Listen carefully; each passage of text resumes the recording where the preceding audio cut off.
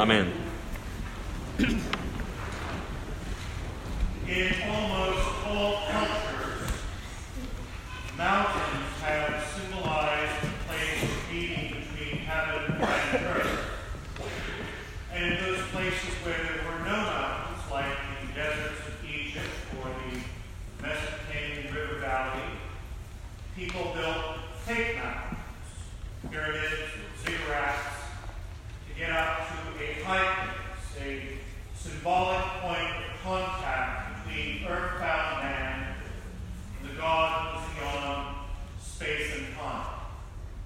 It was on the heights where heaven came down to earth and earth was raised up to heaven. But more important than the mountains themselves was what happened on those high places. God revealed himself, for example, to Moses on Mount Sinai and gave the law to Israel. Elijah, you recall, encountered the still small voice of God on Mount Horeb. And as we've just heard, this meeting of heaven and earth occurred on Mount Tabor, where the inner circle of the disciples, Peter, James, and John, ascend to a high place to pray with Jesus. And the heavenliness of Jesus blazed forth in radiant light and glistening. It was a sight that Peter, James, and John almost missed. All heaven was breaking loose, and those three could manage only a snooze. And I've seen you do it. And I've seen me do it. Here we are, Jesus coming to us in word and sacrament, and sometimes all we can muster is a yawn. Why is this so? We still have to climb a mountain to find God. Yes, in a way we do. Because God is above and beyond this natural world. And we have to be raised above earthly limits to God. Always we turn away from this world, which is even now passing away, and we focus our attention on God. It is a good and right and joyful thing always and everywhere to be gathered together on the higher ground with Peter and James and John to meet God.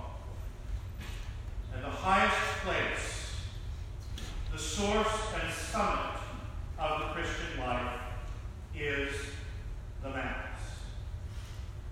The Mass is our preeminent and paramount meeting place with God in Christ. It is Jesus himself who has given us this lofty peak and told us to climb it. Do this, he said.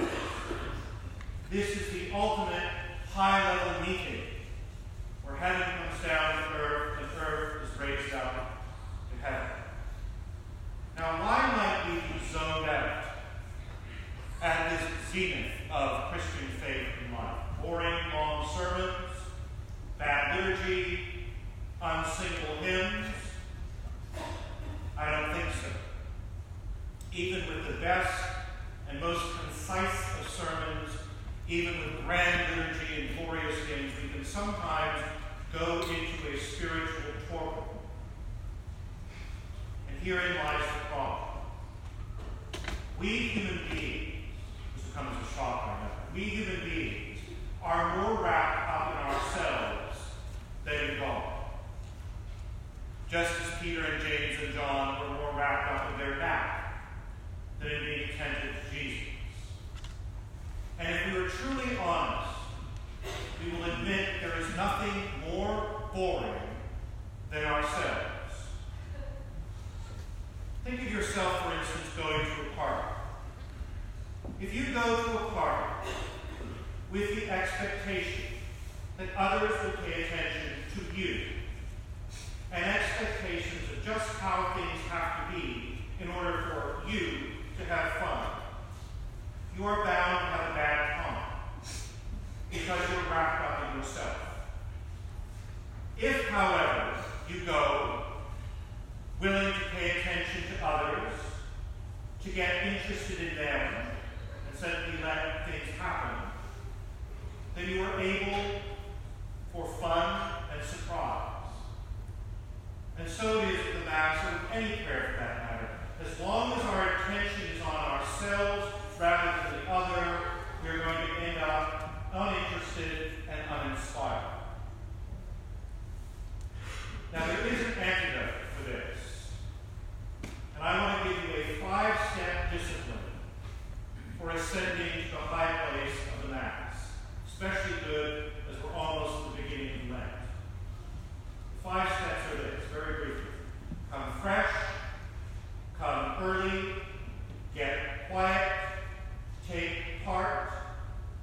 to give, not to get.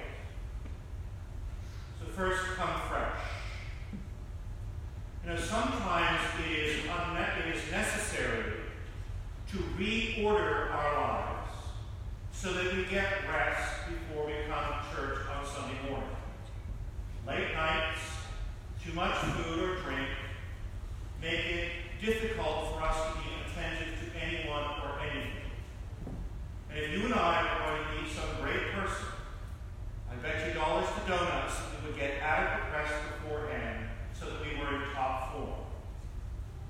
Well, when we come together on Sunday for the Lord's Supper, our host is none other than the King of the universe.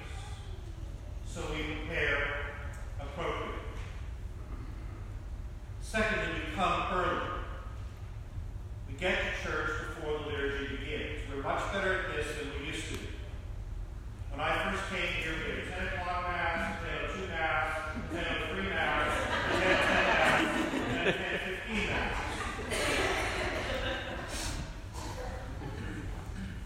Remember?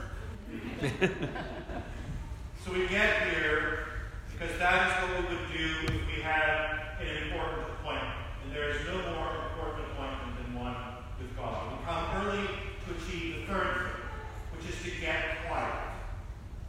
We get into our place, we become accustomed to our environment, and then we quiet down.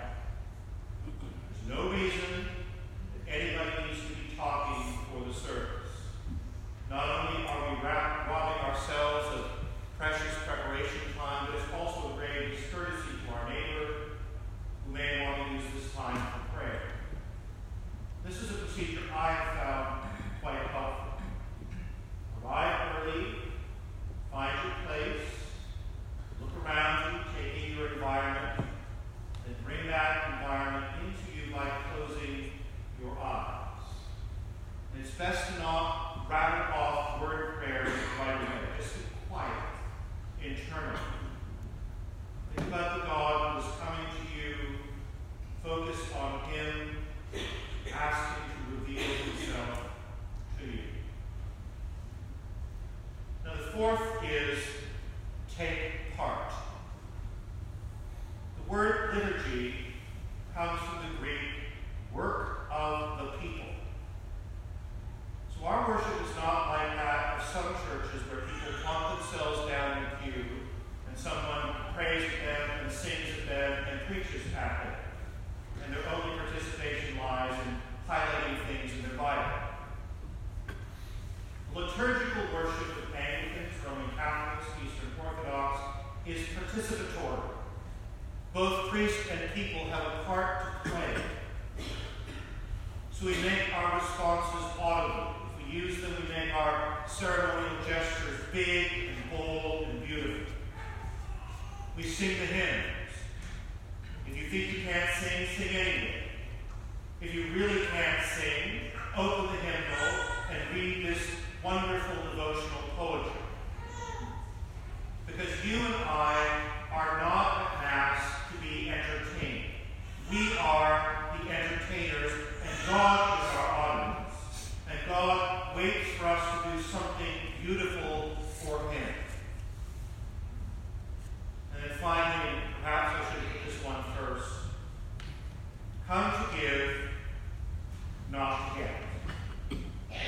If you and I are thinking only what we're going to get, we are still centered on ourselves. Self-centeredness is the opposite of true worship. True worship is ecstasy, from the Greek ekstasis, meaning to stand outside oneself.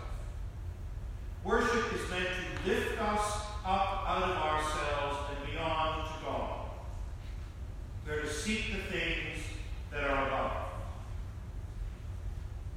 St. Catherine Labouré, who was a French nun in the early 19th century, put it this way. She says, after I enter the chapel, I place myself in the presence of God and I say to Him, Lord, here I am, give me whatever you wish. And if He gives me something, I'm happy and I thank Him. And if He gives me nothing, I thank Him nonetheless, knowing as I do